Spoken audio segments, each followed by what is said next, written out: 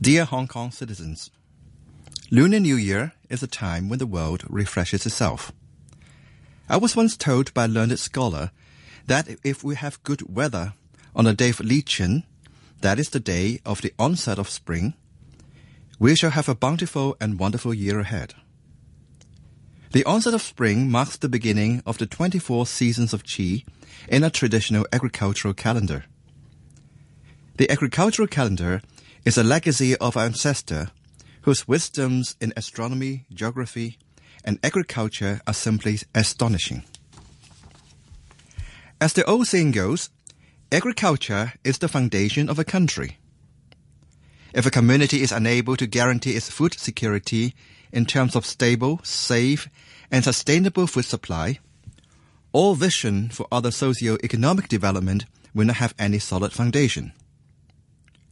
Hong Kong's agriculture has long been in decline in face of an economic model which focuses on trade and finance while relying on import for food supply. One of the main suggestions in the Chief Executive's policy address this year is to modernize agriculture. I find it encouraging that the government has decided to consult the public in formulating a new policy aiming at reviving the local agriculture.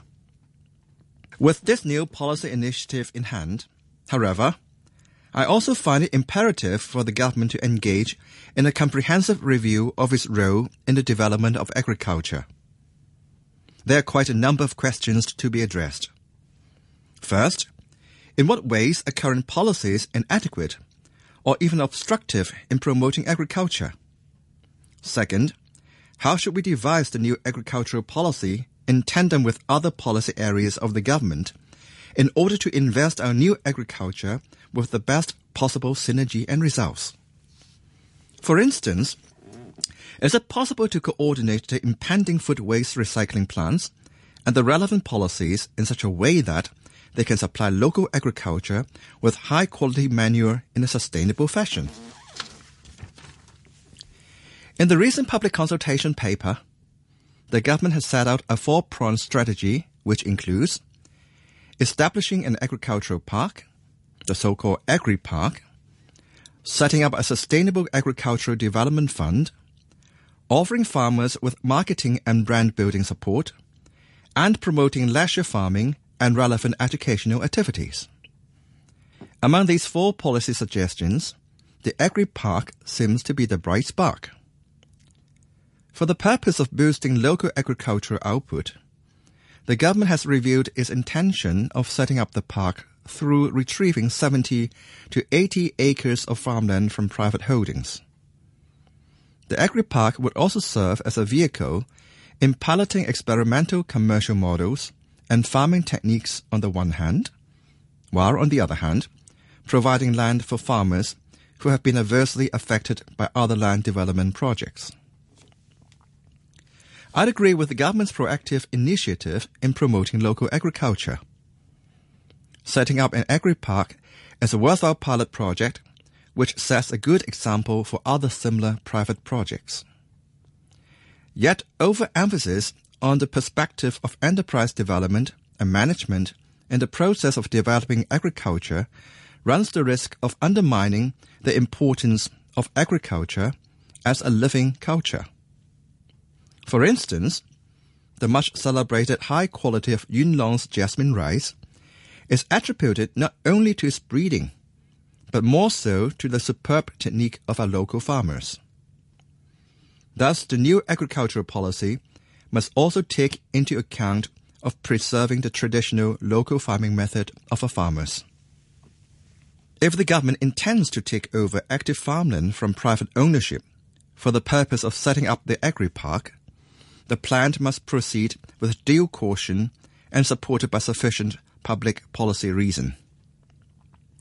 As I note, there are around 4,500 acres of farmland in Hong Kong, out of which 3,790 acres are not being actively farmed.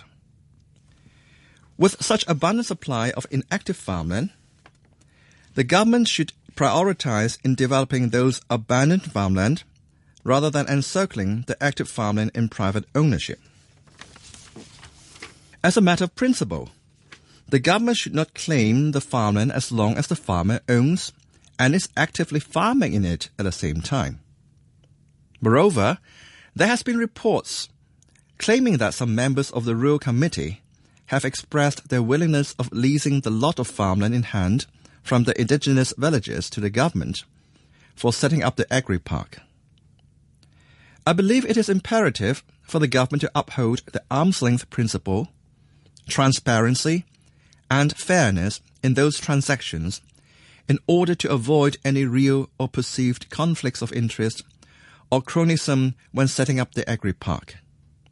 It would be unfortunate if a policy with all the good intention were to degenerate into another flashpoint of heated controversy in our society.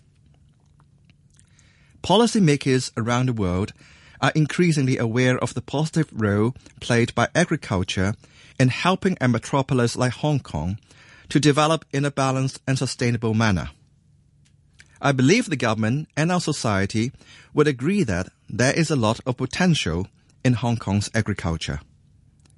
I hope the government can set out a comprehensive set of agricultural policies with a clear vision, orientation, and supporting institutions as early as possible. And I would like to take this opportunity to wish you all a happy, healthy, and prosperous Year of the Ram. Thank you.